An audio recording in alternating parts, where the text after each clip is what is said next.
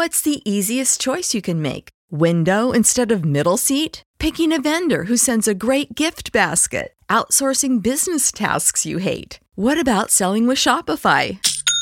Whether you're selling a little or a lot, Shopify helps you do your thing, however you cha-ching. Shopify is the global commerce platform that helps you sell at every stage of your business. From the launch your online shop stage to the first real-life store stage, all the way to the did we just hit a million orders stage. Shopify's there to help you grow. Whether you're selling scented soap or offering outdoor outfits, Shopify helps you sell. Wherever and whatever you're selling, Shopify's got you covered. Sign up for a $1 per month trial period at shopify.com/try. Go to shopify.com/try now to grow your business, no matter what stage you're in. Shopify.com/try.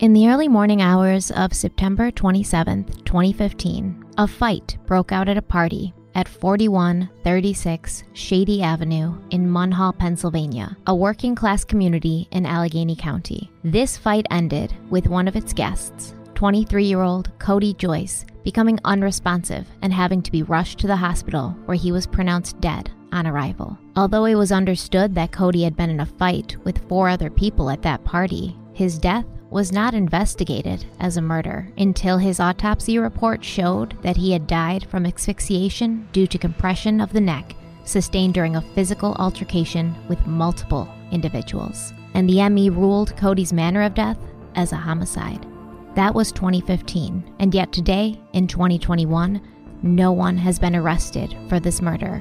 And the question we need to answer today is why.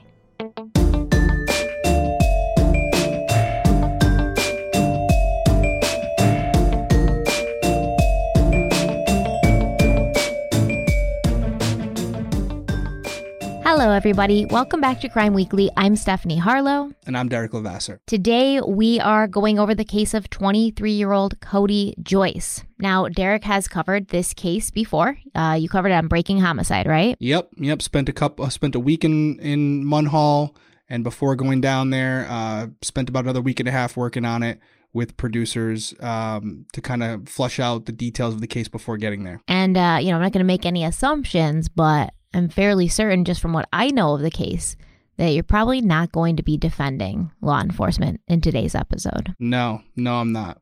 We'll get into it as far as how far I've gone in not defending them. And we've kind of hit on it in other episodes. That's kind of why we're covering it now, right? In the last episode, I mentioned Codi Joyce. And I was like, you know what? Let's just cover it. It's a good case. And I know there are some people in our comments who say, Derek's always defending the police. And, I don't disagree with you. It's almost like someone being in a field for the majority of their life. And I was a police officer. So am I biased? Yes. And I've said that numerous times. It's a special place in my heart.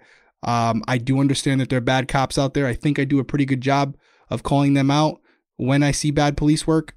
This is one of those cases. So we're covering it. I agree. I think you do too. You're just not the person who's going to jump on and defend or not defend in every single case. Like, you're going to look at it as unbiasedly as you can, considering you were once a part of the police force. Yeah. Right. I think we can understand that. And I've always acknowledged it, right? Even with you, it's like, hey, listen, I can't say, oh, I'm unbiased. I mean, I've been doing this since I was 20 years old. And so, again, I've seen a lot of good police work throughout the years, and I've seen some bad. But yeah, I'm definitely biased, and that's why we have you. Well, I try to be unbiased. I do try to be unbiased, but, I think we all have our biases, right? Every single person. Yeah. Of course. Absolutely. But I do see the comments. I hear you guys, but I got to stay true to who I am and not just hop on the train of what everyone else is saying. If it walks like a duck, quacks like a duck, it's a duck. But, there are some cases where I know you guys see me say, oh, I think they just made a mistake. Agree to disagree. That's your opinion. You're entitled to it, right? Don't come for him. Don't come for me. Look at the Stephanie defending me. I thought I would be kind today. I like this. Stephanie's been kind to me twice today because for those of you who don't know, it's Memorial Day, and I guess we should say, we definitely should. We want to say thank you to all the military families out there, everyone who has sacrificed themselves for this country, those who are serving and have fortunately not been injured or killed in the line of duty. We know that the freedom we have is because of you guys. So when you're seeing this, it'll be a week later, but as we're recording it, there are fireworks going on outside. So we're appreciative that we have the freedom to do what we're doing with you guys tonight. And we wanted to say thank you to all the military families out there. Yeah, Derek FaceTimed me earlier, like a little kid, and he was like, "Hey, Mom, do you mind if we don't record at 8? Can we record at 8:30 instead? I want to watch the fireworks." And I was like, of course, honey. Exaggeration. Exaggeration. Of course, honey. Whatever you need. But Stephanie was nice to me and gave me permission. I had to have my slip signed, but she gave me permission. And just reminded me of it. And again, we're extremely appreciative of everyone out there, not only the people serving, but the families that are affected by, having their loved one leave to serve the country for us. So thank you again. Can't say it enough. This episode is definitely dedicated to you guys. We appreciate it. Well, let's talk about Codi. So Codi Joyce, he was a quiet, shy, and humble kid. He would never take credit for anything good that he did. So his grandmother, Jo Wisniewski, said that Codi loved playing sports when he was a kid, and he was really good at them. But if you would tell him that he was like a good soccer player, he would say, no, it wasn't just me, it was the whole team. Codi was also the first of the grandchildren to call her on her birthday and holidays, and he was overall just a really sweet and thoughtful kid. As he grew up, Codi started to come into his own, and he developed a more outgoing and silly personality. He loved to make people laugh, he loved to be silly, and he was fiercely loyal to his family and friends. Codi, who's also known by his nickname Gino, he was also an aspiring rap artist, and he recorded his own rap music under the name Gino Prestone. It's a good name, Gino Prestone. Those who knew and loved Codi would have no problem admitting that he wasn't a perfect person. He was certainly no angel, who among us is, and he had his share of issues and run-ins with the law. Codi's parents, John and Paulette, they had separated when he was a teenager, and it's hard on kids when that happens, and it was hard on Codi, especially when his father, John, moved back to his hometown in Ohio. For a time, Codi did live with his mother, Paulette, but their relationship became strained, and he eventually moved out, and he would sort of crash on friends' couches or stay with his Uncle Steve, who was like a second father to him. And I kind of got the impression that Uncle Steve was kind of like a second father to a lot of the kids in the neighborhood. Like everybody kind of knew who he was. Everyone called him Uncle Steve. Steve's a great guy. I had a lot of conversations with him, a lot of communication with him after the show aired.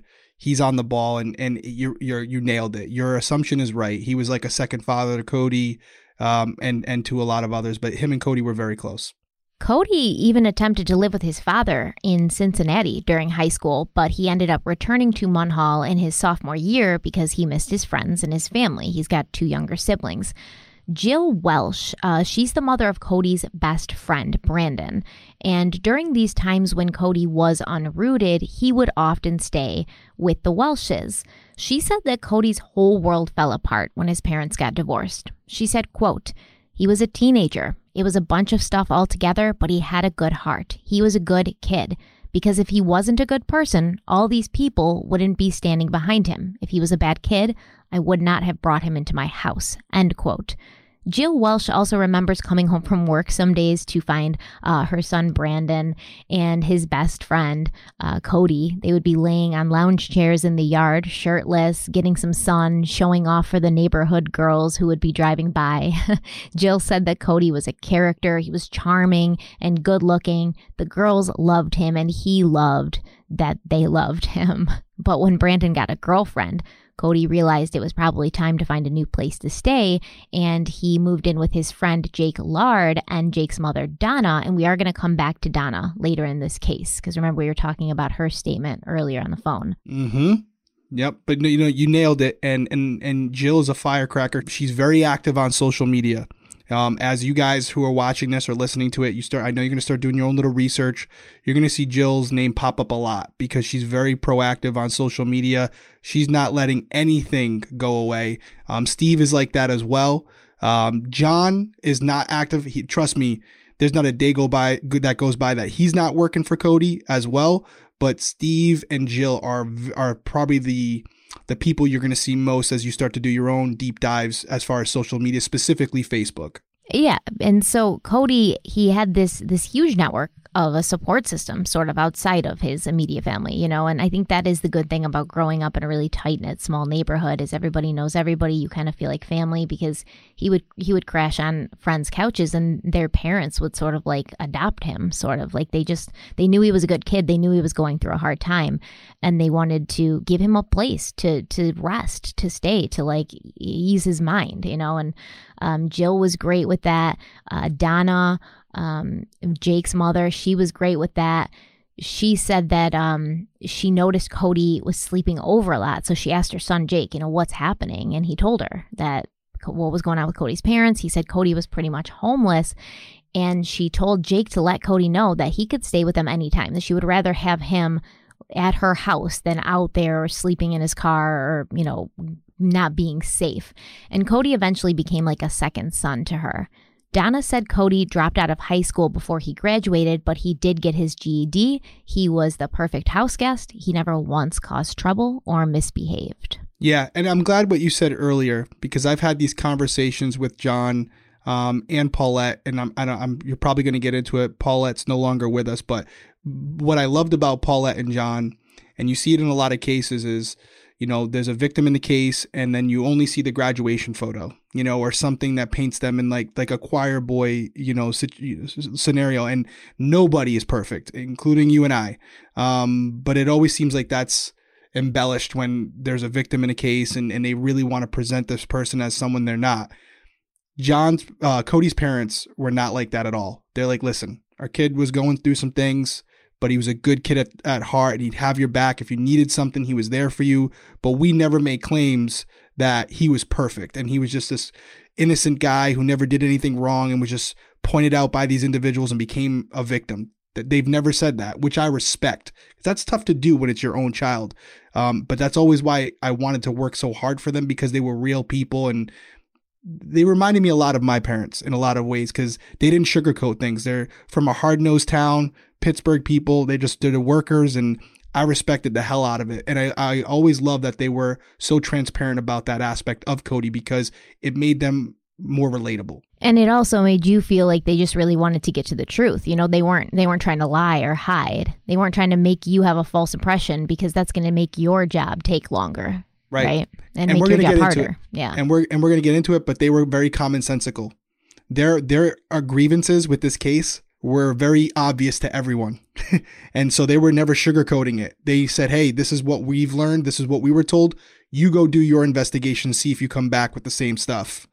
But we're going to be transparent with you now so that we don't paint Codi as someone he's not. And as you're doing your investigation, you find that not to be true, because then it's going to make you mistrust us even more, you know? So I was like, hey, I appreciate the transparency. Thank you.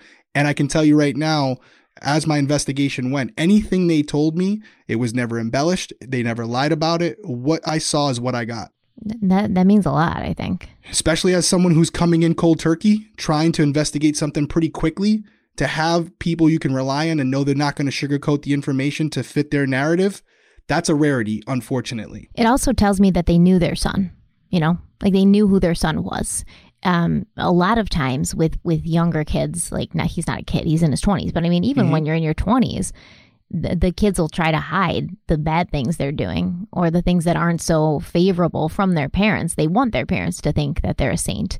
But I think Codi and his parents, even though they did have a strained relationship at points, I think they were pretty open and honest with each other, and they knew who he was, and they were unapologetic about it because they loved him anyways. It didn't matter. I couldn't agree more. So when Codi was 19, he was convicted for criminal mischief. Apparently, he threw a rock at someone's vehicle. And then when he was 20, Codi pleaded guilty to one case of a misdemeanor simple assault. So do you know a little bit more about these incidences? And do you know why it was called simple assault as opposed to like anything else? I've never heard the term simple assault. Yeah, so simple assault is basically a minor assault. There's no serious bodily injury. So a simple assault can range from spitting on someone to, smacking them, punching them, but the result of your actions doesn't cause bodily injury. Just the fact that you did it is the assault itself. The result of those injuries matter as well, because if you smack someone, even though the intention is not to hurt them, but they lose an eye because of it, well, then it would be escalated to a felony assault because of the injury. I remember, man, back in the good old days, you could just get in fights, and if no one got hurt and everyone walked away all right, it was just, you squashed it. That's not the case anymore. Because I really do feel sometimes, like, especially when you're a high school kid, like, people just need to get their asses beat sometimes. Yep. And, we did know about his criminal record. It wasn't, I can say that it didn't involve any of the people we're going to talk about for this case. And the thing was, he was 23 at the time of his death. This was 3 years prior to that. So I was really looking for something that, even if he wasn't arrested for it, were there any altercations that happened in the months leading up to his death? Because those would have been important, maybe a motive there, right? In this particular case, this involved an individual who had no association to the case that we're talking about tonight. And it's not an extensive criminal record. Not at all. No, but it does give credence to the idea that Codi was a scrapper. He wasn't someone who would use his words to get through problems. Like, he was a fighter, and not necessarily someone who would always just, he was just a defender. If somebody, did something wrong, he was, again, as we've already said, as John would say if he were here right now, he was someone who made some bad decisions. And that's okay to say, because even though sometimes good people make bad decisions, and even when they do, it doesn't mean they should die for what they did. So, and this is one of those cases. He was a young guy, still trying to find himself, made some bad decisions in the past. And it's important for us to put that out there, because we're not trying to paint Codi as someone he's not. And I think I could speak for myself. I got in a lot of fights in high school. Like, it just was, it was a thing. It just happened. I never hurt anybody. Like, nobody ever had to go to the hospital. We'd always had to get broken up by teachers or other students. But I just went to a high school where we fought a lot. And it doesn't make me a bad person. Like, I'm not out there in my 30s right now getting into fist fights, because I've grown out of that. So I think we understand that sometimes, younger kids fight. It's like the zeal of youth. And then when you hit 30, you're like, oh, my back hurts too much to fight. It's true. I've never been in a fight in my life, so. Really? You're lying to me. Never.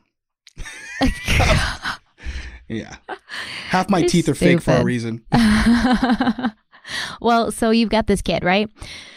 He's got a pretty good life. It's not, life full of all the luxuries, but he's got a good support system. He's got a good family. He has no behavioral problems growing up, but then his parents split up. It's hard for him to come to terms with that. He was probably a little bit upset with his mother, probably felt that she chased his father away a bit, kind of forcing him to leave the state, which is now driving a wedge between Codi and his father.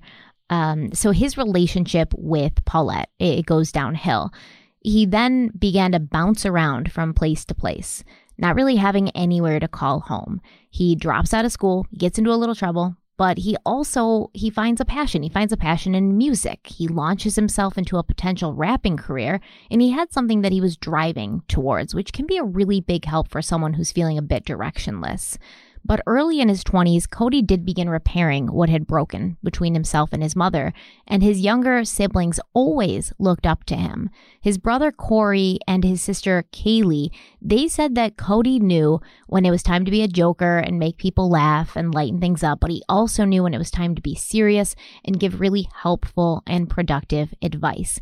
And Codi's parents also said that he was planning to attend trade school, so he was really getting his life back on track. He was getting his relationships back on track. He was motivated. He was moving towards something. Yeah, it's all true. It's spot on.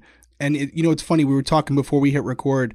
We went into a lot of Codi's background and what happens with the television show. I thought we did a very good job on Breaking Homicide. Again, I'm biased. Let's go to that bias that I have. But talking about some of the constraints that you have with a show like Breaking Homicide is we filmed for 5 days or 6 days. And you might say, well, that's not that much time, but we film 12-hour days and the camera is constantly going. So we have hours upon hours of footage, things about their background, things, different types of experiments we tried. And ultimately only 42 minutes make it to what you finally see, which is something that was gut wrenching for me, because all the work we did, 90% of it you don't get to see. We just have to have basically the highlights of it. So I wish there was a longer version of Breaking Homicide, but I still will say a lot of what Stephanie has hit on already is in the episode, which is good, because again, we don't paint Codi in the episode as some some angel who never did anything wrong. And I think that was important for us as a show to make sure we were transparent with our viewers. Well, let's talk about what happened the night Codi died. It was a Saturday night, and Codi's mother, Paulette, was heading to the casino with her fiance, Randy. The casino is about 3 hours away, so she stopped at the house that Codi and his brother, Corey, lived in together. And this house was located in the southeast corner of Munhall. She said when she got there, it was around 10:30 p.m. Codi and Corey were playing Xbox with some of their friends, and she dropped off money in case they wanted to order a pizza, and then she hugged her son goodbye for the last time. Paulette said that when she left Codi's house that evening, she had a strange feeling, and on the drive to the casino, she said she received some strange text messages from a number that she didn't know or recognize. There was 2 texts, and they said, the first one said, give you the num to call, so N-U-M, probably number. And the second one said, if you are out after 2, I'll hit you, okay? So initially, Paulette thought these texts were coming from someone that she didn't know, someone who had just accidentally sent them to her instead of who they meant to. But now, not now, but afterwards, when she found out Codi had died, she said she regretted not calling the number back. So we have talked about this case a little bit off camera, but I did not mention these texts. Do you have more information about these texts? Have you heard anything about them? I remember hearing them because Paulette told me about them. We were never able to confirm. They were from a Pittsburgh area. She did try calling it back eventually. No answer, no nothing. So it could be a coincidence. We never found any more details about it. And this was, obviously I came into the picture years later. So they had turned those numbers over to the police. They had done their own due diligence and called the numbers back. Nothing ever came of it. And you said they did turn those numbers over and those texts over to the police. Yeah, they told them everything. I don't know if they showed them pictures of the text messages, but when they were spoken to by police initially about what could have happened, they gave them everything they had about Codi, and I guess I shouldn't say for certain they gave those text messages over, because that's an assumption on my part. But I do know a blanket statement is everything they had that they thought was valuable at the time, they gave to the police. So my assumption based on our conversations was that was included because they felt it could be important. Well, we just don't know if the police did anything with it. And that's a big part of this case because you did go there. Oh, I can tell you that one. Yeah. They didn't. They didn't. So you went. They didn't do anything. They didn't do anything really, but that's a different story. We'll get to that. You attempted to talk to the police and the district attorney when you were there in Munhall, right? Yeah, oh yeah. And they just wouldn't talk to you at all. Well, that the DA's office didn't speak to me at all. All they did was give me their previous statements. I did speak to some people at the police department, the Allegheny County Police Department. In the show, I spoke to an active police officer that's there. I don't want to get ahead of us right now, but who currently works there, who was working when this all took place. After the show, was put in contact with a detective who was currently assigned to the case. So I did have some actual communication with them. I didn't like the way things went with the detective. I thought the police officer was very transparent.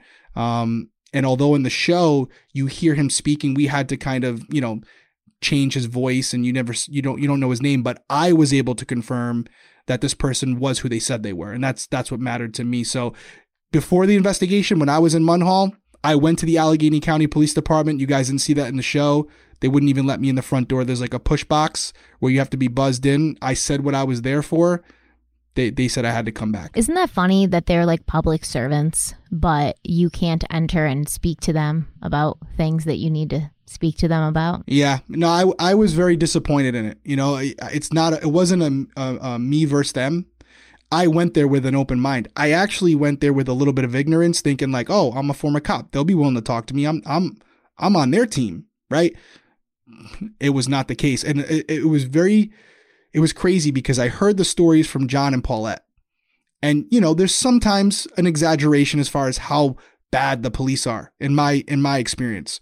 What they told me, how they were being treated and how the police were being dismissive, I felt it. Yeah. I felt it. Yeah. And that was a first for me. I got to be honest with you. It was a first for me, but I felt it. And I went back to them and said, I'm sorry, guys. I thought maybe you were just kind of embellishing a little bit.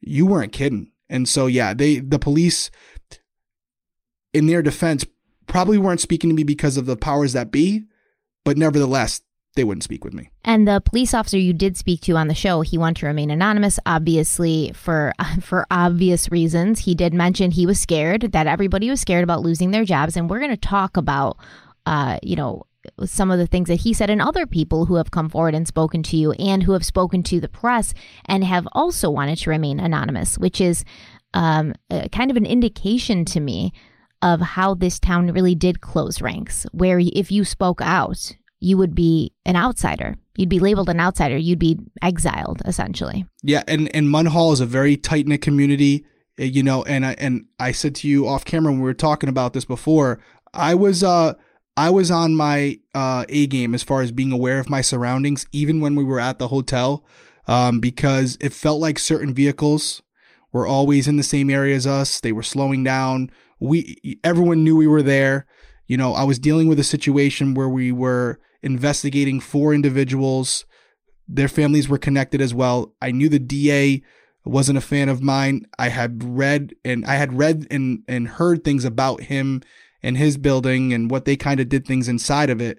So I was very conscientious of being there and making sure that I was aware of who was around me and identifying people I didn't recognize, because I was genuinely nervous. I was genuinely nervous for my safety and for the crew safety as well. I could tell, by the way. So I've watched several episodes of Breaking Homicide, and in this one, you definitely seemed a little bit more like on edge, Facts. Yeah. You read it right.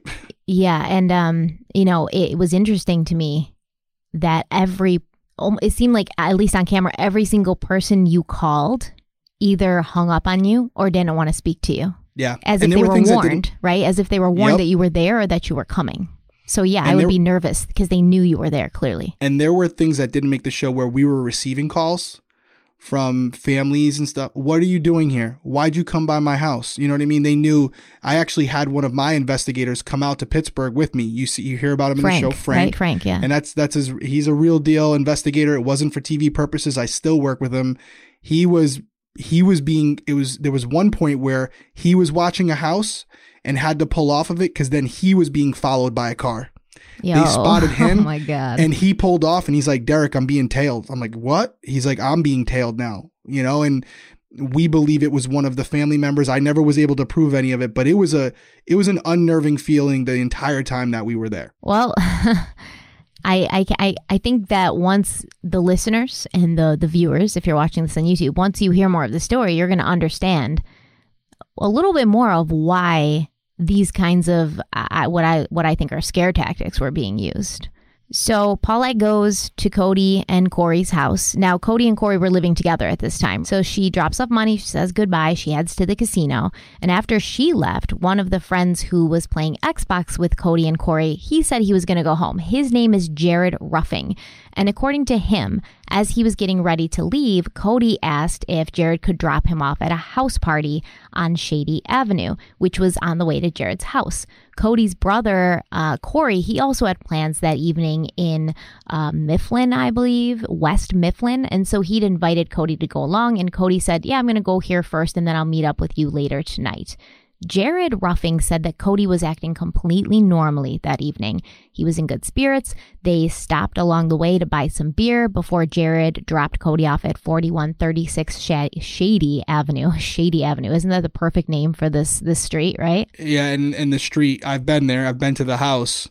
It fits the name. It's a tough area. Again, it's a tough area. It's fitting for what we're talking about. We should make a YouTube docu-series about this case. Go back there and we can name it Shady Avenue.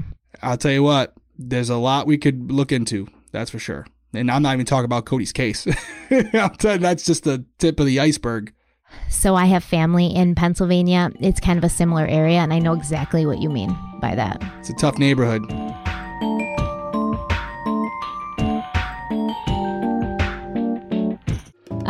So this was the home of a man named Daniel Lentz. And according to a wrongful death lawsuit that would be filed later by the Joyce family, the lawsuit stated that Daniel's daughter, Jessica Lentz, she was the host of frequent parties at this home. And she threw these parties allegedly with the permission of her father. And allegedly, this house was known as a place where younger individuals would often go to drink.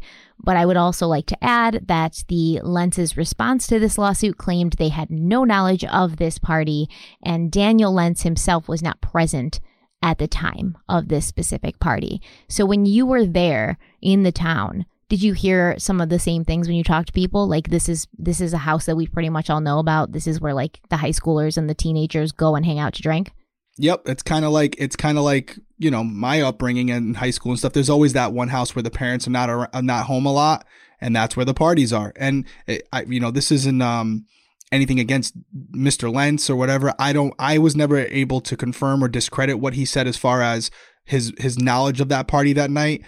This is just my personal opinion. I think it would be hard for him not to know what's going on. Maybe his daughter was underselling how many people were there. But we were able to confirm he was not at the house that night when this all transpired. Did you speak to him or Jessica? I responded to the home to try to speak to him or whoever was living there at the time. You can see it in the episode, no answer. And I did make some phone calls to them. But again, because of the civil case and obviously the ongoing criminal case, nobody really wanted to speak with me other than the Joyce family or anybody who felt like Codi, was a victim in this case. So the timeline is a little weird to me, so I'll have to have you clear that up because what I read is that Codi arrived at the home around 1 a.m., but some sources put him arriving at 4 a.m., which would put him getting into that fight shortly after. But most of the places I read said 1 a.m. Is that correct? 1 a.m. 1 a.m. For sure. Yeah, that's what I was thinking because it gives him time to hang out. Yeah, it was late. It was very late when he got there. But not right before he got into a fight, which happened around 4.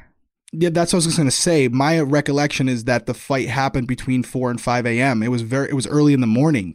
And so he was there for a few hours before that. And there was some, he was drinking. There was a lot there. And no, it was closer to 12:31 a.m. Mm-hmm.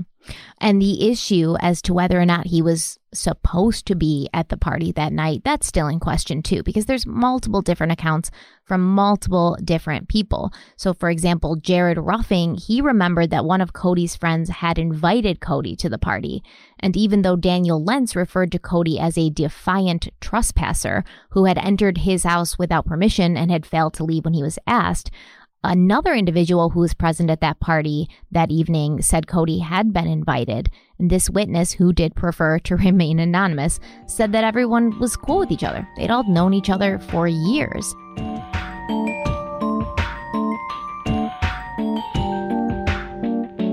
Hey everybody, if you're watching on YouTube, you'll notice that Derek and I are both wearing different clothes. That is because when we recorded this podcast the other night, we had technical difficulties of some kind, and the whole last half of the podcast did not record. So, because we love you guys so much, even though we are leaving for CrimeCon literally within 24 hours, we decided to re-record this all. I tried to convince Derek that we should just skip a week, but he bullied me into doing this morning. So he's waking up early though.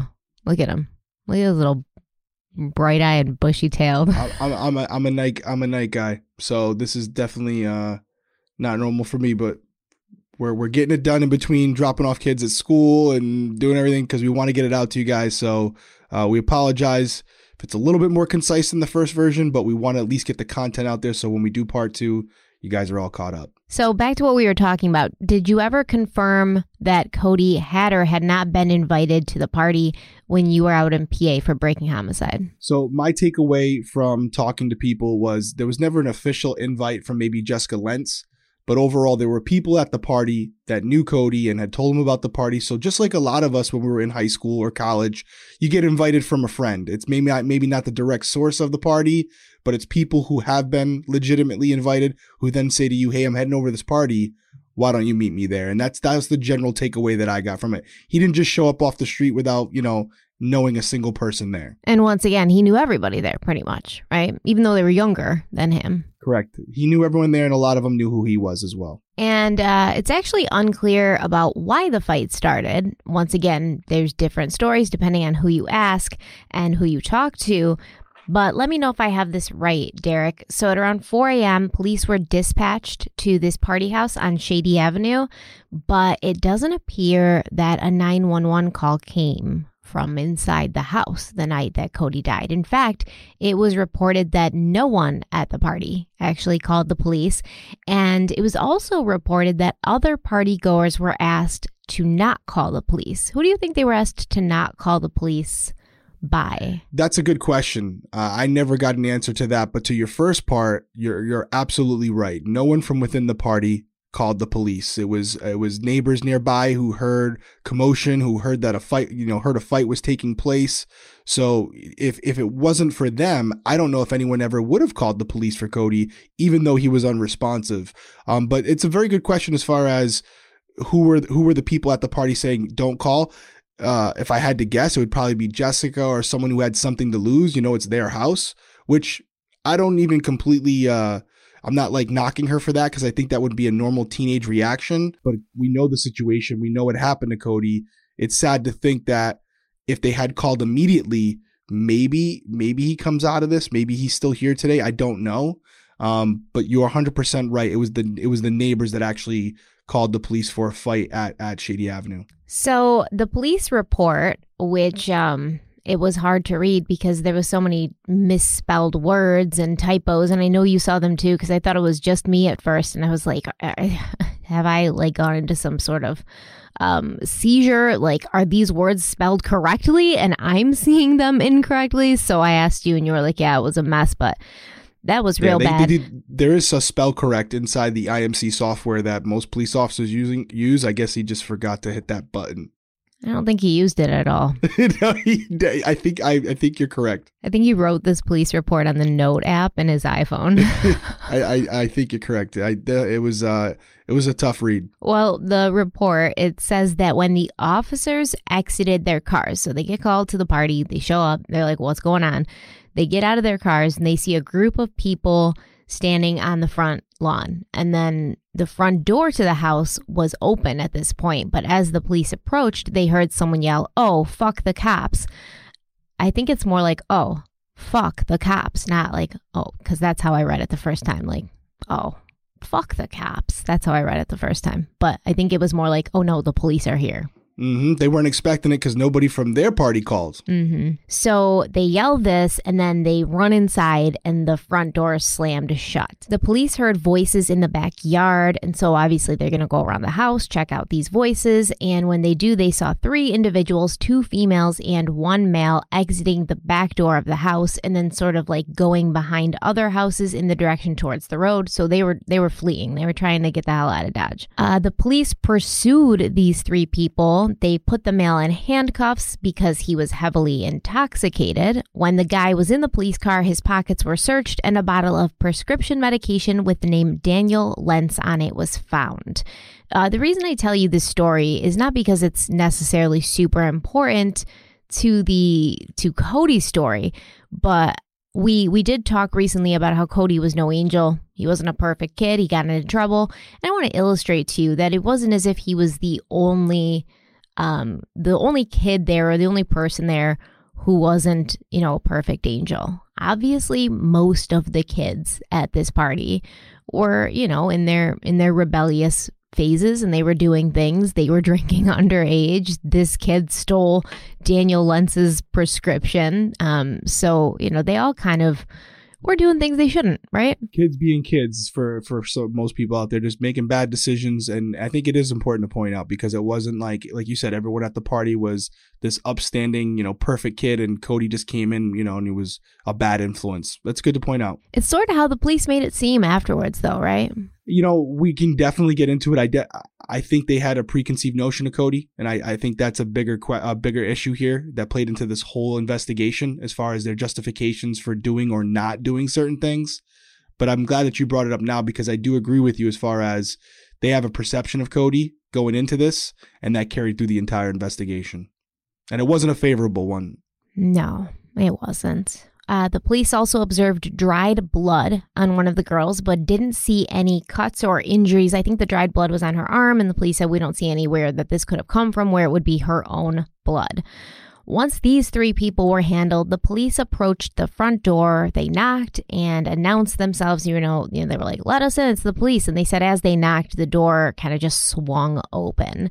And when it did, they could see Codi Joyce laying face down in the living room, just a few feet away from the door, shirtless and motionless.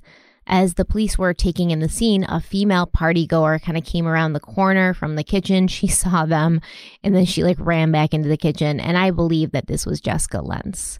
All right, so the police officers rolled Codi onto his back, and they noted that his face was blue and he was not breathing, so they began to perform CPR when they could not locate a pulse. While Codi was being given CPR, they called the medics, and an AED device was also retrieved from a police car and used on Codi with no results. So the AED device, it's like the paddles that you see on TV where they're like, clear, and they...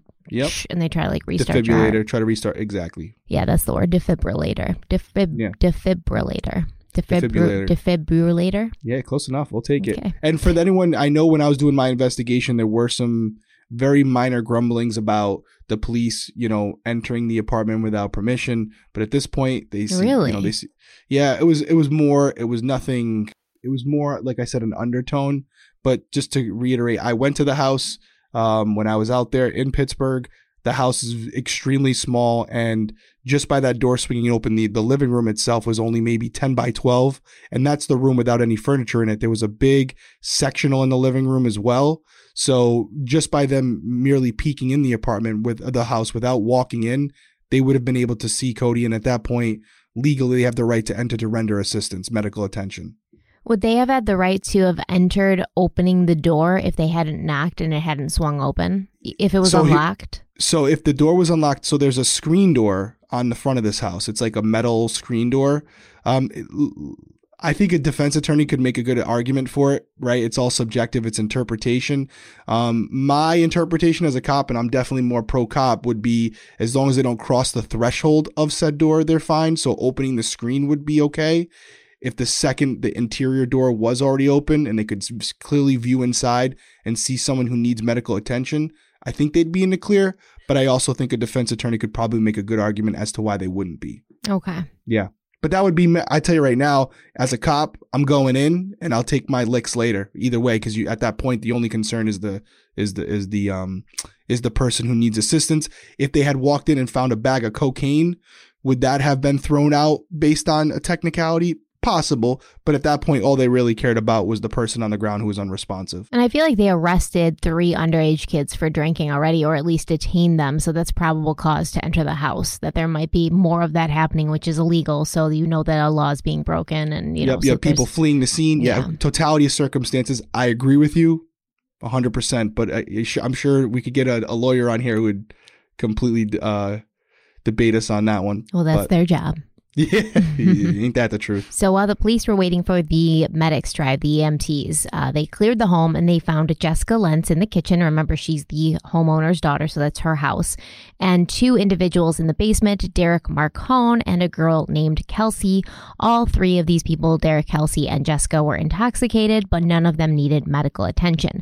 Now, here's the thing that stuck out to me from the police report, besides the typos and the misspelled words. The officer writing it said that he had asked dispatch to contact the police chief, Patrick Campbell, and the Allegheny County Police Homicide Division. The reason I found this odd is because we know that this investigation wasn't really handled as a potential homicide. Like, besides the officer on scene having dispatch contact the homicide division, this is the only action to me that looks like they ever looked at this or investigated it as a homicide. Do you agree? Yeah, that seems accurate. So initially, this case was treated as an overdose, right? They wanted to get this person out of there. They wanted to get him to the hospital. You're going to go into some of the other reasons why it was treated as an overdose. But to the officer's credit, we're knocking them for the report. When you walk into this, you can clearly see that there are people fleeing the area. There is a decent amount of blood smeared on the wall and on the floor surrounding the immediate area of Codi. So that to me would dispute the idea, the notion that it was an overdose. So he saw what he saw. He realized people were fleeing, and he decided to cover his own ass and called the homicide unit. It sounds like I was never, again, this is an open investigation, so I was never able to confirm this, but it sounds like maybe homicide pushed back and said, no, this looks like an overdose. We'll, send him to the hospital and we'll deal with it later, because it wasn't treated as a homicide initially, because they didn't secure the scene. They didn't preserve any evidence. They just got Codi out of there as fast as they could. I wonder if the homicide division got there before Codi was transferred to the hospital. I doubt it. I can tell you that. No, it takes a while. So there's a detective on call. He's probably at home sleeping, and they call him in. He has to usually go to the station first, grab his, equipment, and then come out. There's also a real possibility that the police officer called the person in charge of the homicide division, a lieutenant or a captain, explained the specifics of the case, explained what was going on, and a lot of times they'll make the call over the phone, whether or not to have a detective respond. That happens all the time. It's perfectly normal. That also could be the case here. But to clarify, I am uncertain of whether a homicide detective responded or not. I don't believe so. I believe it was just the initial responding officers and the EMTs. But I was aware that homicide was contacted about it initially. Well, the police continued chest compressions until the paramedics arrived. I'm going to refer now to the EMS report. So in the first paragraph of the report, it says, quote, obvious signs of an altercation present, including blood on various parts of the wall, debris on the floor, and furniture pushed out of the way, end quote. The report also states that Munhall PD was dispatched to this house because of a call they received complaining of a loud argument taking place in the home, and when the medics arrived, they found Codi unresponsive. The report says that Codi had raccoon eyes and battle signs to his head, as well as abrasions and contusions to his head, but the report also claims that the neck findings were unremarkable. Now, we know that later in the autopsy, it comes out that there are some neck findings. So why do you think that the EMTs found his neck to be unremarkable? Do you think that he just didn't have any bruising yet, or? Yeah, I think I think they probably got it right. Just like if you were to choke me right now and I were to go unconscious, I may have some slight, maybe some redness to my neck, but there may not be any obvious signs of injury. I think we've learned over time that in most situations where there's a choking or asphyxiation, it's during the autopsy when they find the damage that would indicate there was compression, to the underlining, the trachea, or I always say, I think it's subdermal, those layers of the skin where they can see in more detail what's going on. So from a visual perspective, I could see how they're accurate in their observations. Well, according to the medics, they saw needle marks on Codi's arm. So they would look at these needle marks and they would say this is a drug user, or at least a previous drug user, because I do believe in the report it said that there was no fresh or new needle marks. These were kind of old and like already healed up, scarred needle marks. But even so, they gave Codi Narcan, which is an overdose reversal drug.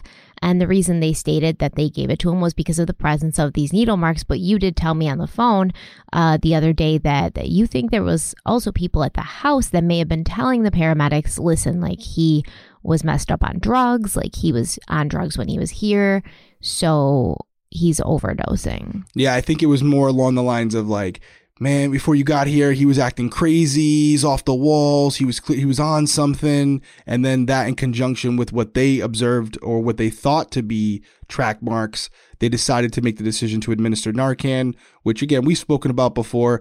There's really no negative to using it. The only negative is not using it as soon as possible, because it can save their life if they are overdosing.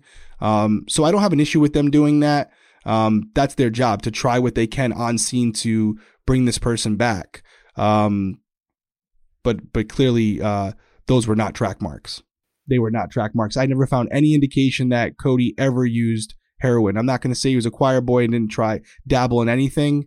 I don't know what they saw were track marks, but from my investigation, talking to friends and family, and again, they're biased. He was not known to use heroin.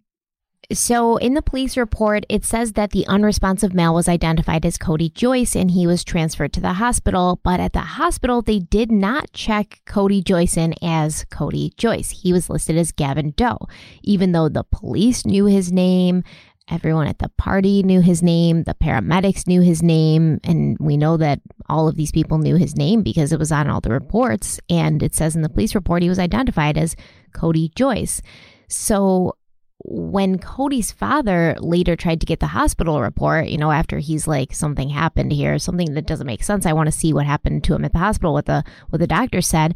They told him, no, we never treated your son that night. We have no record that we treated your son. So it took him months to actually figure out what happened and for them to realize their mistake. And then he finally got the records, I think, in that following December.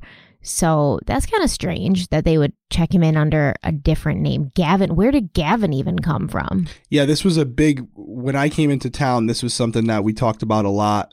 And it's definitely important. And as far as how this happened, I was never able to follow the trail to say whether or not it was a mistake, whether it was something that was done intentionally for other reasons. But to your point, because of this, whether it was intentional or accidental, it did cause a lot of problems for John in getting the records for Codi because it was not under his son's name. It was under this Gavin Doe. All right, well, let's talk about the 4 individuals who were allegedly involved in what happened to Codi Joyce. And I'm correct in saying that all 4 of these young men were still in high school, right? Or at least under the age of 21, but I thought they were still in. Yep, still in high school. Okay, so we have Devin Hinkle, Ryan Sabo, Connor Stevens, and Derek Marcone. Apparently, Codi knew all of them. They played baseball and soccer growing up together. Devin's father, Brian Hinkle, had been Codi's baseball coach, and Daniel Lentz, the owner of the house that Codi died in, Jessica's father, had gone to school with Codi's mother, Paulette, and her brother, Uncle Steve. They all went to each other's birthday parties. The kids were friends. The adults, the parents, they were all friends, barbecues, block parties, poker nights, things like that. They all hung out. And, according to Steve, this tragedy has fractured friendships that have spanned 2 decades, which somehow makes this whole thing even more sad. And I know in Breaking Homicide, when you were talking to Paulette, she said, we've been friends with these people for years and now they don't even look at us. They won't talk to us. Yeah, there was a clear division in that town and it's still there today. And it's interesting because you can really feel it. You're either on one side or the other. There's no in between. And, Paulette wasn't wrong. This is a tight-knit community. Again, it's a small community. So everyone knows everyone's business. And when this happened, everyone knew about it and they were kind of forced to choose a side. And like she said, it's like Steve said, that division is still very apparent today based on who I spoke with. They had very differing opinions on what happened that night and who was responsible and, whether someone should, be in jail for this. So it's a really interesting story for that reason, because in a bigger city, it might have happened and gone away.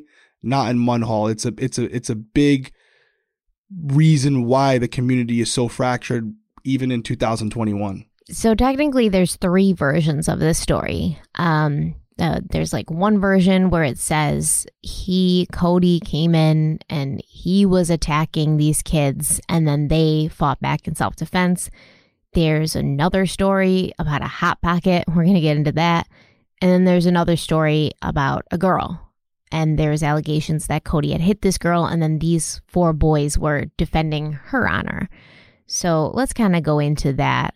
One of the people at the party, his name was Connor Lanigan. He said that Codi had been on the front porch for the majority of the party, but at around 4:30 a.m., he went into the kitchen and then got into a fight with Connor Stevens, apparently over a Hot Pocket, which I don't understand the whole Hot Pocket thing. It's very confusing to me because it never is cleared up. Like, they never say what the fight about the Hot Pocket was. Like, well, are you mad because he's eating the Hot Pocket? Did you offer him a Hot Pocket and he said no and you were offended? Were you fighting over the Hot Pocket? We don't know what it was, which is why I think the Hot Pocket story is not real, because there's no details about the Hot Pocket story ever. And I mean, you went there and you talked to these people. Did you ever get any more details about this elusive Hot Pocket fight? Well, it's as you said earlier, depending on who you talk to, there's 2 or 3 different scenarios as to why the fight started, right? I never found anything conclusive that would completely rule out the Hot Pocket story. But regardless of what it was, my takeaway from the situation was that Codi showed up. He had this bravado about him, this confidence about him. And these 4 other boys specifically, didn't want him there. And just like parties I've been to, I'm sure parties you've been to, someone shows up that the majority of the people there don't want there. They're looking for a reason to kick them out. They're looking for a reason to tell them, hey, you got to go. And so if I found tangible evidence tomorrow that suggested there was a fight started with Codi over a Hot Pocket, it wouldn't surprise me, because they were just looking for something. And maybe up to that point, Codi hadn't really gave him anything. So it wouldn't knock me off my feet to hear that there was some truth to this. But as you said earlier, 3 stories, this is definitely one of them. And it's not something that you had to dig deep for. This is a story that, this reasoning made newspapers as it being about a Hot Pocket. So there is this is the official narrative, pretty much. There's some traction to it. Absolutely.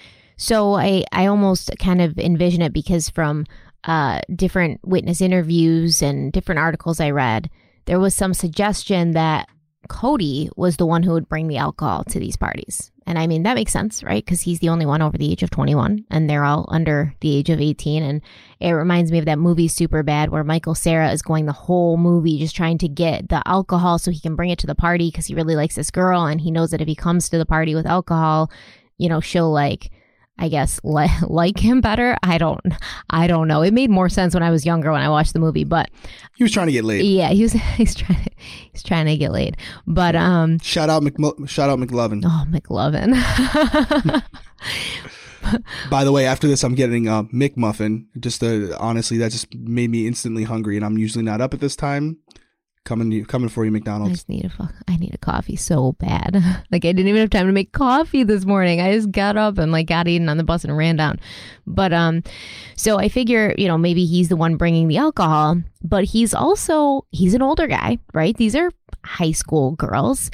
And I mean, I'm not going to lie about it. I've been to parties in high school and a college kid or an older kid would show up and all the girls would sort of flock to him. Now add on to the fact that this college kid is the one bringing the alcohol. And as soon as he walks in, everybody's excited to see him. And these four kids, Devin, Ryan, Connor, and Derek, they may have not had a problem with Codi. They may not have been oh, we hate this kid, but they may have been sick of him showing up with the alcohol and then hanging out and taking all the spotlight, because he was handsome. He was charismatic. He's probably coming and dropping his bars, his rap music, trying it out for all the girls. And they were oh, you're the next Eminem, and these kids are what the hell, man? Every time this guy comes up in here, we don't get any love. So we're sick of it. So it may have built, as the party went on. And then, the Hot Pocket was the volcano explosion. The Hot Pocket was the straw that broke the camel's back. And we've all been there. I mean, don't lie. Yep. Right? Yep. Somebody steps on your shoes and all of a sudden there's a brawl. But it's not about the shoe step. It's because something happened earlier and you've been holding it in and repressing it. And then all of a sudden it just comes out. So some witnesses said that Codi had Connor in a headlock. Some witnesses said that Connor had Codi in a headlock. We don't know. Either way, when the fight broke out between Codi and Connor Stevens, obviously Connor's friends, Devin Hinkle and Ryan Sabo, they jumped in to try to break it up. Now, as far as Derek Marcone goes, we don't have any actual any huge compelling evidence that he was involved. I do want to say that I think he probably did jump into the fray initially because, your friends are going at it and but I think he probably kind of maybe disengaged himself early on. He was probably oh, this shit's too rich for my blood. And he sort of faded into the background and just hope nobody noticed, because we don't have a lot of eyewitnesses that say they saw him being a part of this. Right. He was in the pile, so to speak. Initially, he was in the group, but it doesn't sound like he was one of the primary offenders of what had taken place that night. And we've all seen this happen too. Fights happen and then, you will have your friends jump in. But what we need to understand here is Codi didn't really have like super good friends here, okay? These were Nope, he was acquaintances, good. people he knew, but all of these kids together at this party, they went to high school together, they were friends, they were tight, and when push came to shove, it was 4 against 1. No, that's right. That's absolutely accurate. They knew of each other, but they were definitely close to the 4. And to what you said earlier, as far as, you know, there's been a little bit of a dispute, you know, did Codi put Connor in a headlock? Did Devin put Codi in a headlock? My investigation revealed that the most likely scenario is that while Connor and Codi were fighting, Devin, Derek, and Ryan came into the room To break it up. To break it up, Initially. or to initially. But what I've found is that Devin put Codi in a headlock, most likely from behind, and pulled him away.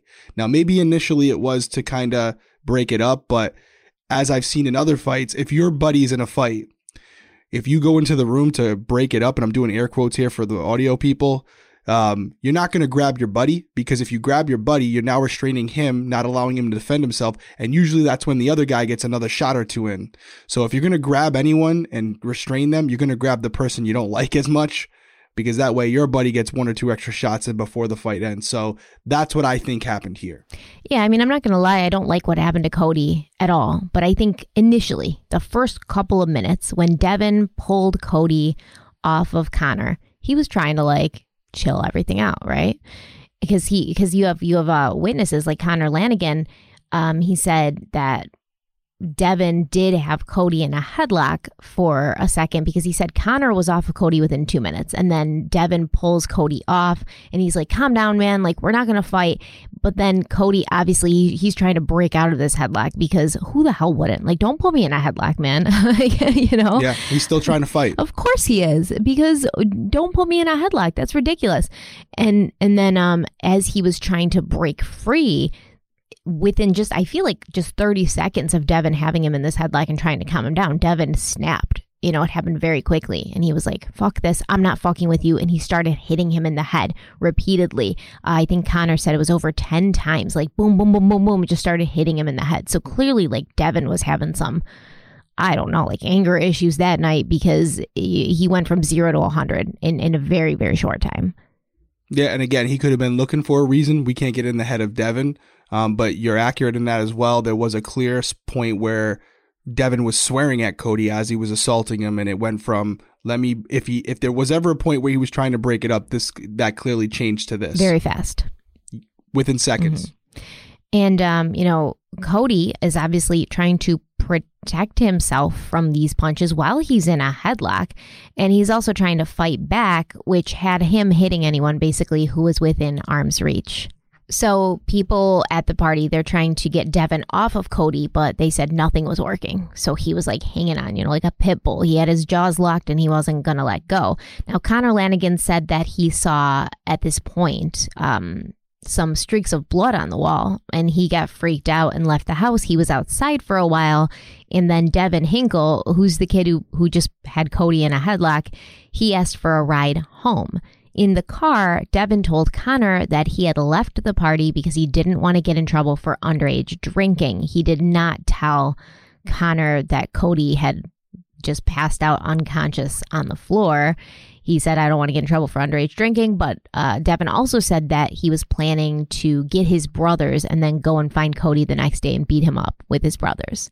Yeah, and he left out the small part that when he left, Codi wasn't moving. Yeah, that's literally all that Connor said. That's all he said in the car. Like, I'm going to go beat his ass tomorrow. And then it was silence until they got to Devin's house. And then that was it. He does not say, I like made this kid pass out and he wasn't moving when I left. Yeah. There's a small possibility. Again, I was never able to dispute this. Maybe Devin left so quickly he didn't notice because he was intoxicated and he was trying to get out of there, that Codi was completely out.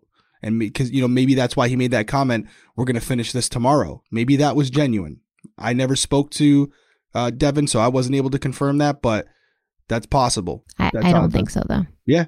Based on what else we know, based on what we're going to talk about towards the end of this part. Exactly. A certain yes. Yep. Communication. Yes. And, you know, this is a small town, right? So this happens, and within, I feel like, hours, because I think one of the kids, I think it was Connor, who said like he had run over to Uncle Steve's house and like banged on the door and tried to get his attention. Like everyone knows everyone. Everyone knew that Cody's uncle was Steve. Like they all knew each other. And the rumors started to spread because, of course, all 4 of these boys who were involved in this fight, besides Derek was there when the police got there, poor kid. But all the other 3, they fled. They ran out. They didn't wait for the police to show up. So, of course, they're going to start sort of like telling their version of the story to their family. And then their family is going to tell their friends and their other family members their version of the story. So now you're going to have like 5 different versions of the story swirling out there. And with so many people at the party between 25 and 30, there was going to be a bunch of different versions of that evening's events. Cody's autopsy came back showing that he had no drugs in his system that evening. And like you said, you found no sign of any evidence he'd ever done drugs. His parents said he did drink alcohol, of course, but he was never known to do drugs, though.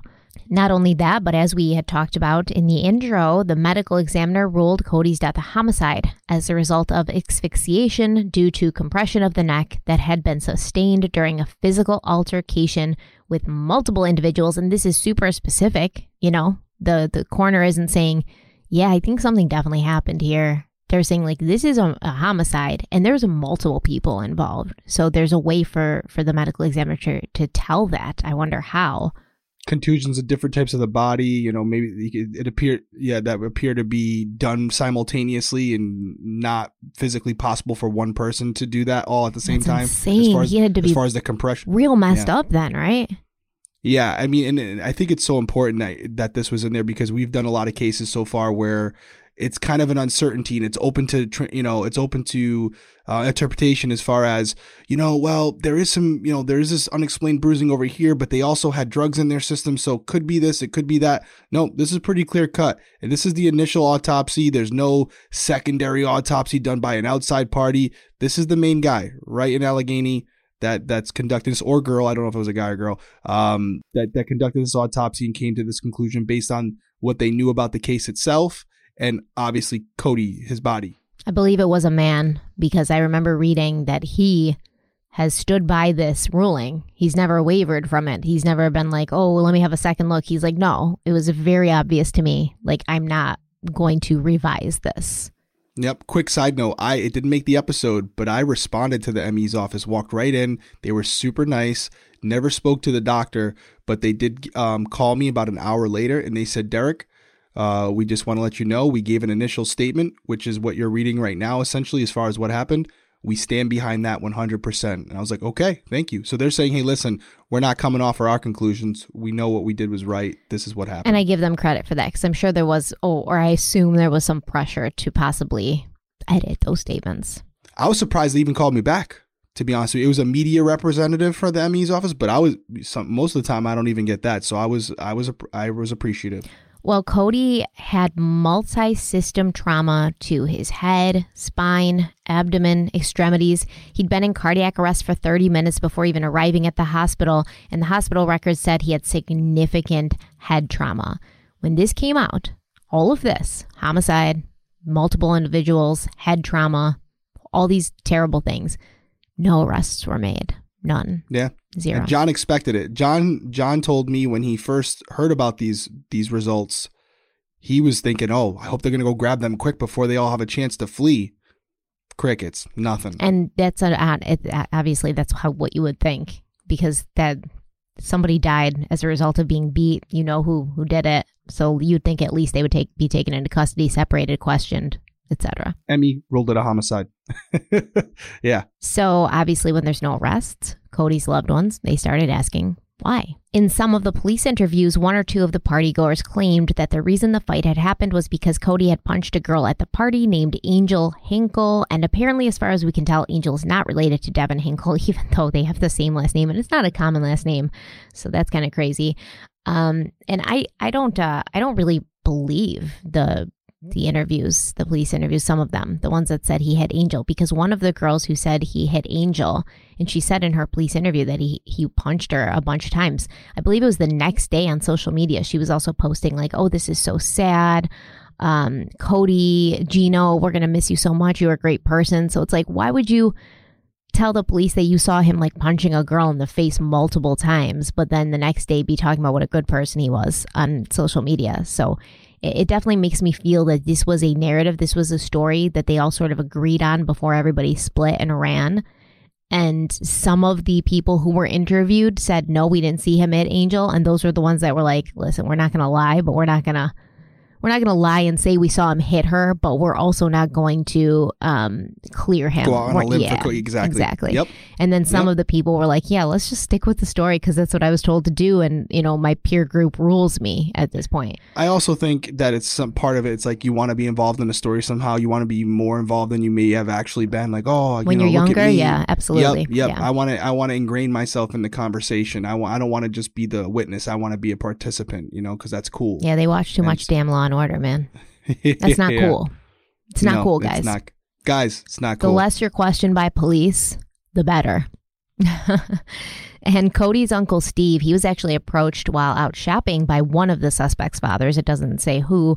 And this man told Steve that Codi had been out of control at the party and had punched Angel multiple times. This man said that the boys who killed Codi had been heroes. And the Joyce family just needed to let it go. Can you imagine someone walking up to you and telling you that your nephew was murdered and the people who did it were heroes? Like, I don't care what you think, like if you're the father of the suspect, but that's in poor taste, like no matter which way you cut it. Yeah, and this is just scratching the surface. Some of the stories that I heard while I was out there as far as the intimidation that was taking place, this I give the guy credit. At least he approached him, and told him this to his face how he felt. But there were points where there were justice for Gino signs. People were going around, ripping them off of houses, ripping them off of private property, cars driving by certain houses that were in support of Gino and his family, throwing stuff at their front lawn, at them, swearing at them. This was just the tip of the iceberg. There was a lot of this taking place at this specific time, and it still is. There's some residual effects of it now. A lot of social media sort of wars going on. Like I saw one petition, and I think it was Uncle Steve, who had started the petition, and under it, somebody who's clearly using like a fake name and a fake profile picture. They were like, you guys are pathetic. Like, this is disgusting and desperate. And it's just so sad because, like you said, people chose sides. And then they just started kind of bullying other people into seeing hey, it's kind of like the political climate in our country right now. Sounds familiar. My gosh. Our guys will see it though. Anyone who's listening, watching, if you guys go on social media, Facebook, it's not hard to find. This wasn't a deep dive. It's very, as Stephanie said, it's very active on social. You'll see Steve a lot on there. You'll also see Jill a lot on there.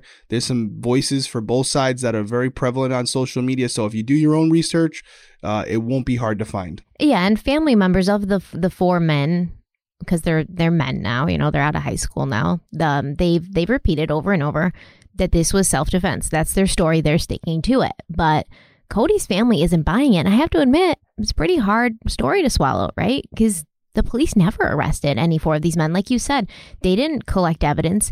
They didn't collect their cell phones to see if they had sent messages or taking pictures, videos. Or if there was videos, because when fights break out at parties, man, everybody's got their phone up and they're recording it. I guarantee you somebody at that party has cell phone footage of that fight. I guarantee you. It's so great that you brought that up, because I was telling the family, again, off camera, that's what I was really hoping for, because I agree with you. I believe there's something out there, whether it's a still photo or even better, a video, that's going to show us exactly what happened. And I think, honestly, that also may be something that the police are hoping for, or at least waiting for. Hoping is maybe giving them too much credit, but needing for this case, in their opinion, which I don't agree with. They want something tangible that they can show. But I agree with you. Has it been deleted since? I don't know. But in the initial, when this initially happened, I would agree that there's probably a video out there that showed this fight taking place in real time, and we just never got access to it. If it's out there, somebody hid it pretty well. Well, the police are going to have to do more than wait and hope that something like that comes out, because nobody's going to volunteer that. They need to be getting warrants to check people's clouds, because even if they erase it off the phone, there'll be a thumbprint of it somewhere in the cloud or on the phone still, whatever. Don't hold your breath. Don't hold your breath. As y'all get to, don't hold your breath. If they wait, they'll be waiting forever, and I think they know that. Allegedly, don't come for me. Yeah. Multiple people who were at the party that night have said that Angel Hinkle was not attacked by Codi. One eyewitness who wanted to remain anonymous, you spoke to him on Breaking Homicide. It was the creepiest thing. Like, you met with him on this dark street. He had like on a black hoodie pulled up over his head. His face is completely in shadows. His voice was disguised. And I was like, oh, Derek's going to die. What are you talking about? That was his real voice. That's exactly how he sounds. He has no face either. He's like the guy from Scream, you know? Yeah, I was intrigued, but no, yeah, we do that to protect them, and there's definitely a TV element where I even watch it back, and obviously it's not like that when I'm there, but I cringe a little bit because I'm like, oh, you know, but it's what you got to do to get someone to speak on camera, because most of the time they'll speak to you, they just don't want to do it on camera, and from a production standpoint, that doesn't really work. But you verified he was who he said he was. He was at that party. He was. Oh yeah, he's in the reports. Mm-hmm. I won't say his name, but he's in the reports as being at the party. So this guy, Mr. A, we'll call him because he wants to be anonymous. He said he'd been drinking a lot at the party. He fell asleep in one of the bedrooms, only waking up when he heard commotion coming from the living room. So obviously he goes out to see what's going on. He walks out to see Codi, Joyce, and Devin Hinkle fighting. He claimed that Devin had Codi in a headlock. They were fighting. They were bouncing off walls, bouncing off furniture, knocking things over. Codi was trying to get free so he could fight back, and Devin had Codi in a chokehold. Mr. A said for 4 to 5 minutes, maybe more. And I want to touch on, you did talk to, what was it? Cyril Weck. Dr. Cyril Weck. Yep, Cyril Weck. In Breaking Homicide. And he said it's about 30 to 45 seconds before someone will lose unconsciousness when they're being choked like that. 30 to 45 minutes, 30 to 45 seconds before they lose consciousness. And then if they let them go, the oxygen's going to get back to their brain and they'll usually revive themselves, you know. But if they don't let them go, and if you're deprived of oxygen for that long, you're not going to survive. And if you do, you're probably going to have some serious brain damage. And I actually asked Dr. Weck specifically, how long would it take to, how long of a chokehold would you have to actually kill someone? And he said to kill them with it, probably 3 to 4 minutes. That's what So it's something where even though this is how you compare evidence, this is how you start to build the investigation. This witness, this confidential witness didn't know that I had spoken to Cyril Weck and that he had said these times. And then you have this individual saying 4 to 5 minutes starts to line up, right? And we know that Codi did die from these injuries. So that gives credibility to the witness. It does give credibility to the witness. And I mean, just the fact that he said 4 to 5 minutes, maybe more. Like, obviously, he drank that night. We're not going to sit here and think that Mr. A is like the best judge of time. No, yeah. However, there was others there who also mentioned that Devin had Codi in a headlock, and no matter what they did, they couldn't get him off of Codi. So that also feeds this narrative that it was quite a long time, more than 45 seconds. Let's just say that.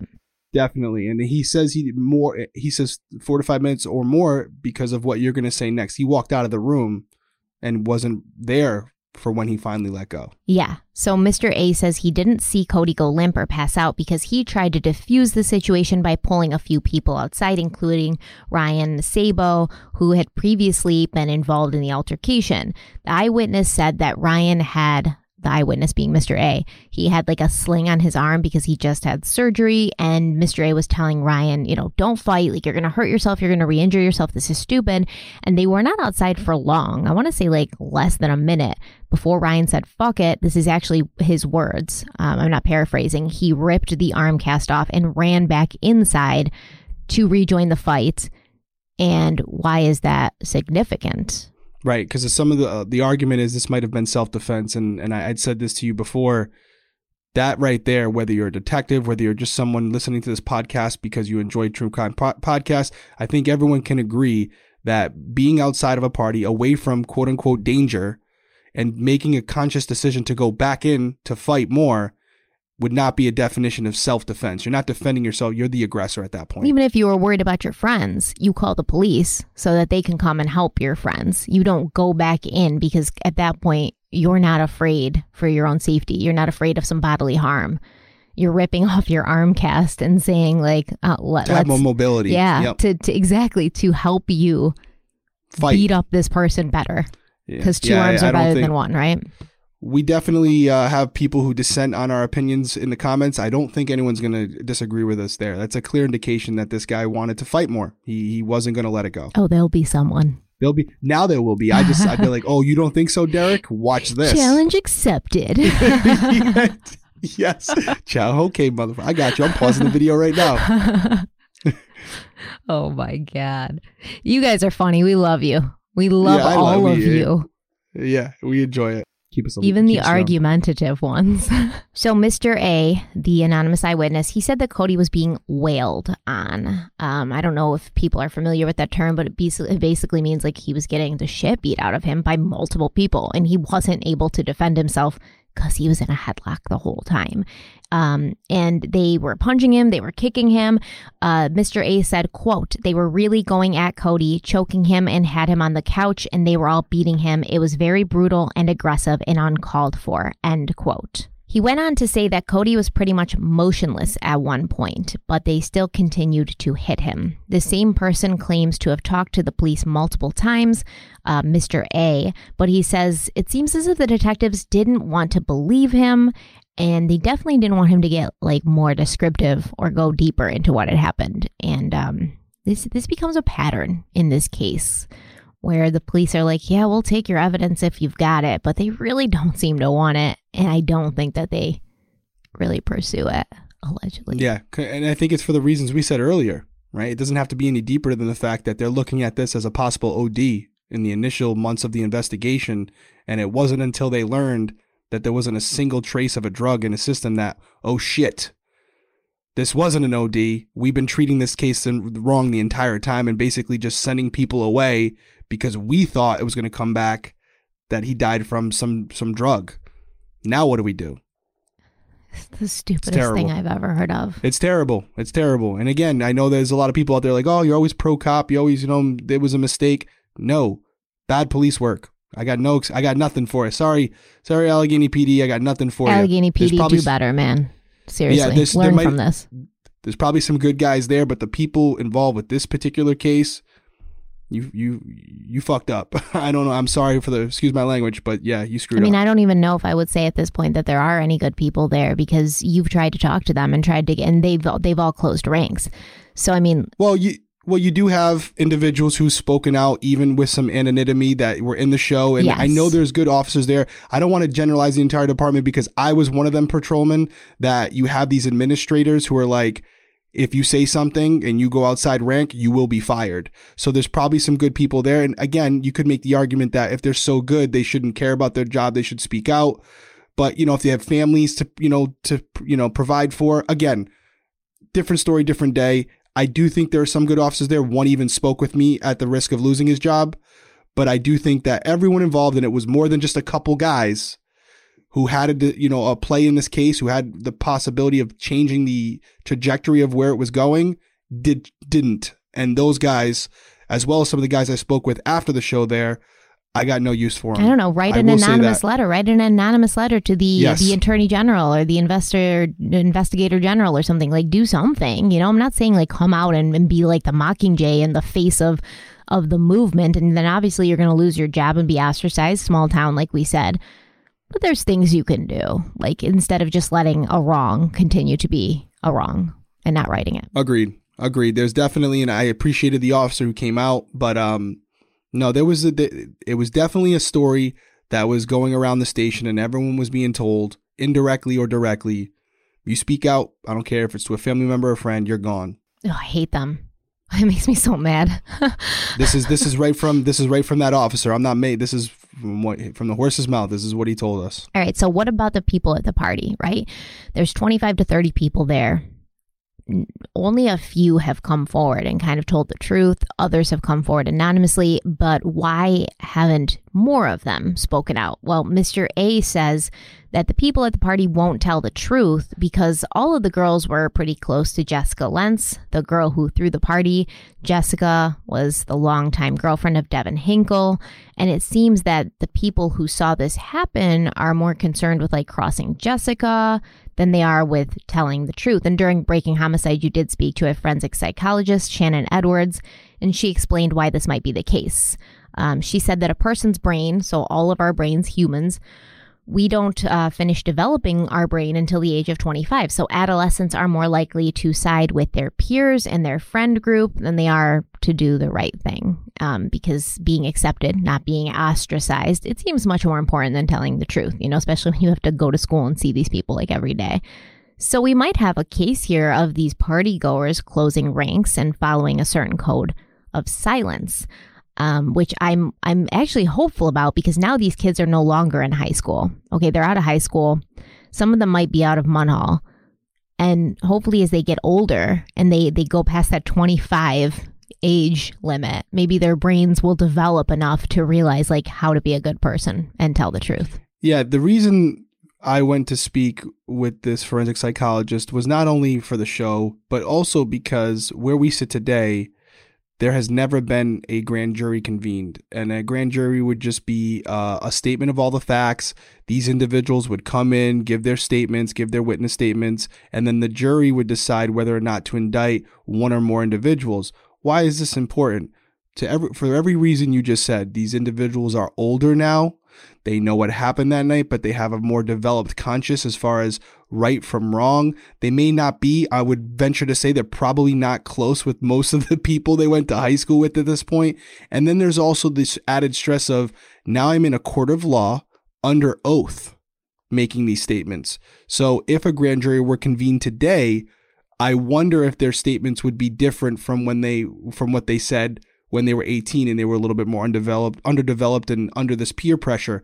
And that's why I'm advocating for a grand jury hearing for these exact reasons, because they would have to testify under oath to what they saw and not for the benefit of keeping friendships. I 10 million cajillion% believe that if a grand jury was called today and these people testified, they would tell the truth, because who gives a shit about your high school friends? They don't have power over you anymore.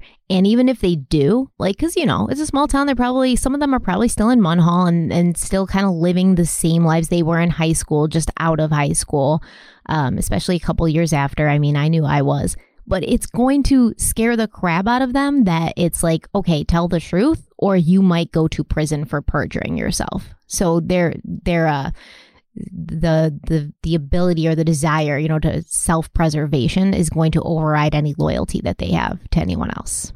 Agreed. And that's all that John, the family, myself, that's all we're advocating for, is that opportunity. There's a petition out there for a grand jury, isn't there? Yep, there's a petition. I think we'll get into it in part 2, but I went back out there for a protest, in regards to this grand jury being convened. That's all we're asking for, is an opportunity for a jury of their peers to hear all sides of the story. And then if they decide not to charge anyone, we can live with that. So there's going to be one more part after this, but if you're watching this on YouTube, I will put the link to the petition in the description box. If you want to wait till you hear the whole story to sign it, then absolutely you can. But if you want to sign it now, absolutely you can. Either way, hopefully you'll sign it and help find this family some justice. We appreciate it. So this anonymous partygoer, Mr. A, he also said that Codi had not hit Angel on purpose. Apparently Angel had kind of also jumped in the fray and tried to break up the fight, and she got hit in the middle of, this. And I was the girl who always tried to break up fights at a party too, because I thought I was badass. And I always got collateral damage. So I completely understand. I mean, I did my share of damage myself, but yeah, I got some collateral damage. And he said that she'd either been hit by Codi or maybe even somebody else, because at this point fists are flying all over the place. Who even knows who they're attached to? Or she had kind of gotten flung back and hit her head on something. And Melody Morrison, who was Codi's girlfriend, you talked to her on Breaking Homicide, she actually told you that she'd contacted Angel almost directly after Codi's death. And she was like, yo, what's up? What are you doing? Are you telling people that Codi hate you? Because obviously, she wants to know the truth, but she also wants to know what's going on. Because I think you said Angel posted pictures of her and she's got this black eye, right? Yep. She posted a selfie and you can see a little black shiner under her eye. It's not a huge black eye. There's not a ton of bruising. It's not even that weird greenish color that bruises get. It looks like, yeah, she definitely bumped herself or accidentally got maybe elbowed or something, but that's what it looks like to me. For what it's worth, we've all been in fights. From what was described is that Codi was beating her on the couch. He was straddling her and he was beating her. That's what the eyewitnesses said, yeah. Well, the couple who actually went along with that narrative. Yeah. Right. And this one bruise, is not suggestive of that. And just from our experience being in altercations in our pasts, it's more in line with someone who is trying to break up multiple people and gets hit with an elbow or a fist that's unintended for them. That's what it looks like to me, at least. And I want to say, like, I don't want anybody to think we're over here like protecting or defending Codi because he beat up Angel. As far as I know, Angel herself has never made these allegations publicly or to the police. So we need to keep that in mind. And when Melody asked her directly, like, are you saying this? Angel told her, no, I'm not saying that. That's not what happened. It was an accident. I got in the middle of it and, I got hurt. But no, I'm not telling people that. But some people were telling people that. So, and the families of these 4 boys who are now men, they kind of used that. They used that because how can you be mad? How can you be mad at 4 boys who are just defending the honor of some poor, defenseless young woman who's getting beat up by this mean older guy? It was an effort, I think, to make Codi, the older kid, the older man, look like this abuser, this predator. And these 4 kids were just trying to protect their friend. And, sadly, he died. But what were they supposed to do? How can you be mad at heroes? Yeah. And that's their family. So you would expect that. But again, what you just said, there's no one out that's came out definitively and said, listen, I have to speak out finally. Codi was beating up this girl. I was watching it. And these boys saved her. These boys helped her out. That's what happened. Has said that. Nobody has ever come. Nobody. And if that were the case, you would think everyone would be saying yes, and listen, I'm not going to say that it wasn't said. Like, you can clearly see in some of the police interviews that some of the people at the party said that. But when people are interviewed by the media, nobody is saying that. And you're way nicer than I am because you're like, it's their families. I understand. I don't understand. Like, if you obviously you don't want to like throw your kid under the bus. So don't say anything that's going to incriminate them. But your child has already been involved in taking somebody's life. Let's not like be a part of assassinating that person's character now. That's what I can't accept. Here's how I see it. Like, if my daughter came to me, let's say my roles were reversed. It was my daughter was Devin Hinkle or Ryan Sable or any of them, right? I'm assuming that the Ryan or Devin are coming to their parents and saying, Mom, Dad, I'm going to tell you the truth. This is what happened. He was beating up a poor innocent girl and I defended her. And so their parents want to believe them.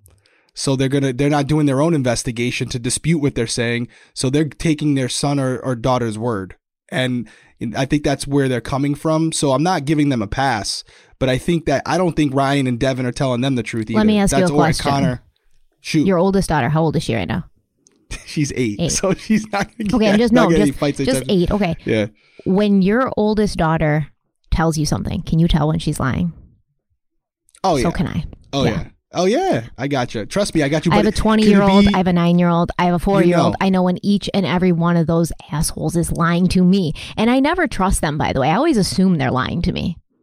Because I'm going to do, like, that's what I'm saying. Like, I get it, but a kid's dead. So do you think you want to, like, do your own research and maybe look into it a little bit yourself before you just go out and blindly call somebody, like, a woman beater and call the kids? Maybe they don't want to know the truth. Well, then they're stupid then. Then they're bad people.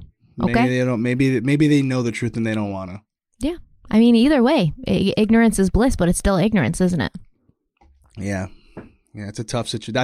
It's a tough situation for the parents. I'll give them that. I'm not talking about the kids. Tough situation for the parents to be in when, we're talking about these 4 boys, but they are sons of someone who loves them. Oh, for sure, it's a tough situation to be in. I agree, but you're not doing your kid any favors by letting them have a pass and murdering somebody. Like, you're not going to put out good, productive members of society when they're over here being like, yo, we killed a kid and got away with it. If that's what happened, allegedly. That's all I'm saying. You're not teaching them any lessons, but they probably also don't think prison is going to put out a good, productive citizen either. So I can't really blame them. I don't know. I don't know what I would do. But Melody, who's Codi's girlfriend or Codi's ex-girlfriend, because he's gone, unfortunately, she said that as far as she knew, there'd been no bad blood between Codi and the 4 boys who allegedly attacked him. But if she could guess who had started it, like if she could guess who had been the main aggressors, it would have been Devin Hinkle and Ryan Sabo, because they had a history of getting into fights. And I'm not saying this to assassinate their character. I'm not saying that getting into fights means you're going to beat someone to death, because we're talking about Codi as well. You know, Codi had some histories of doing things that weren't right and getting into altercations. And I think that all 5 of these people, Codi and his 4 alleged attackers, they were kind of the same, you know, like you had mentioned earlier, like they settled things by fighting. That's how they were raised. That's how things went down. So I'm not saying that to make them look bad, but Melody said she believed that they were the main aggressors. And as we know from the eyewitness testimonies, it appears that that was the case.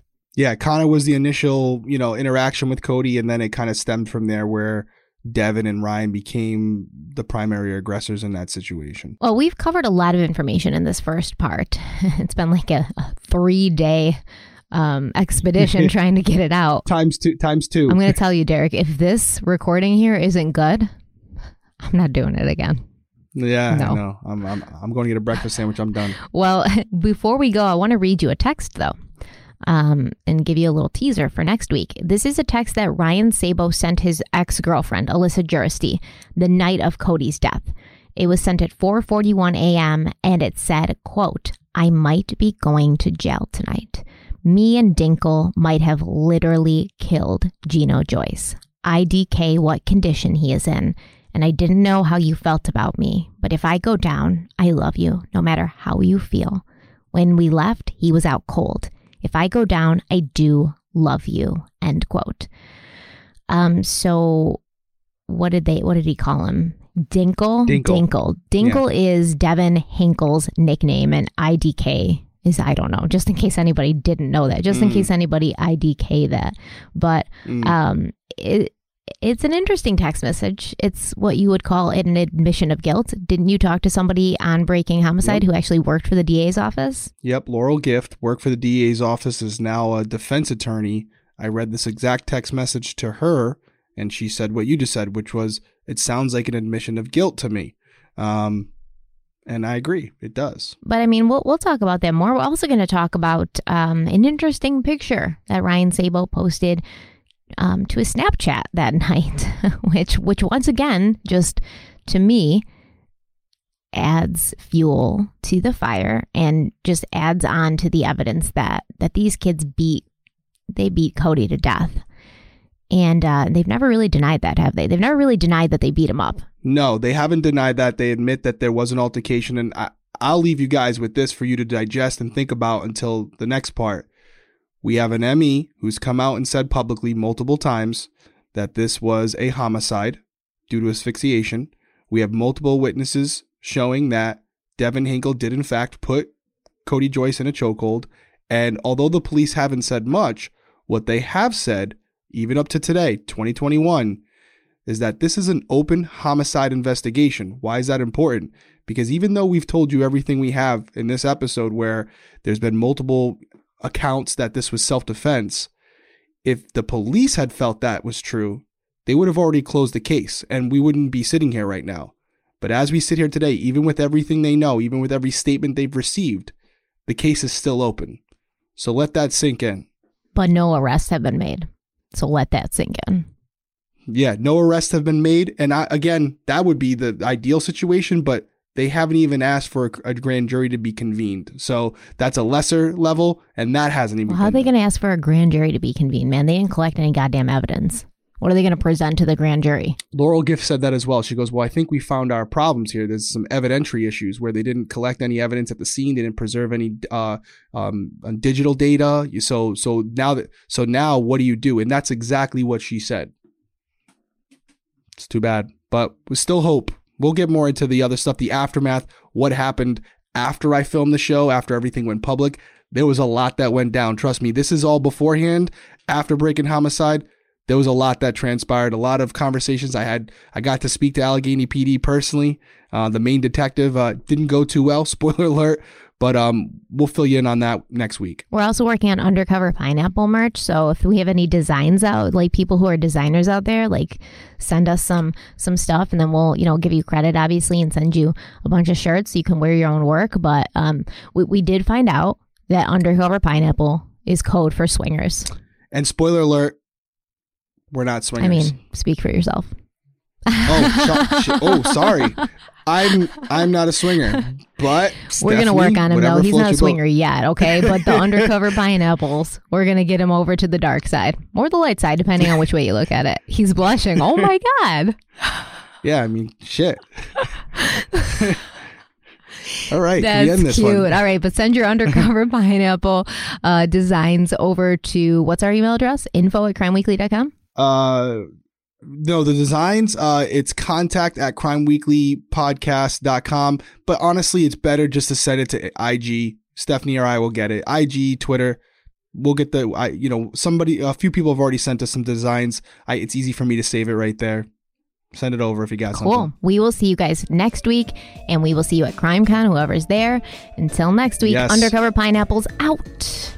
Goodbye. Later.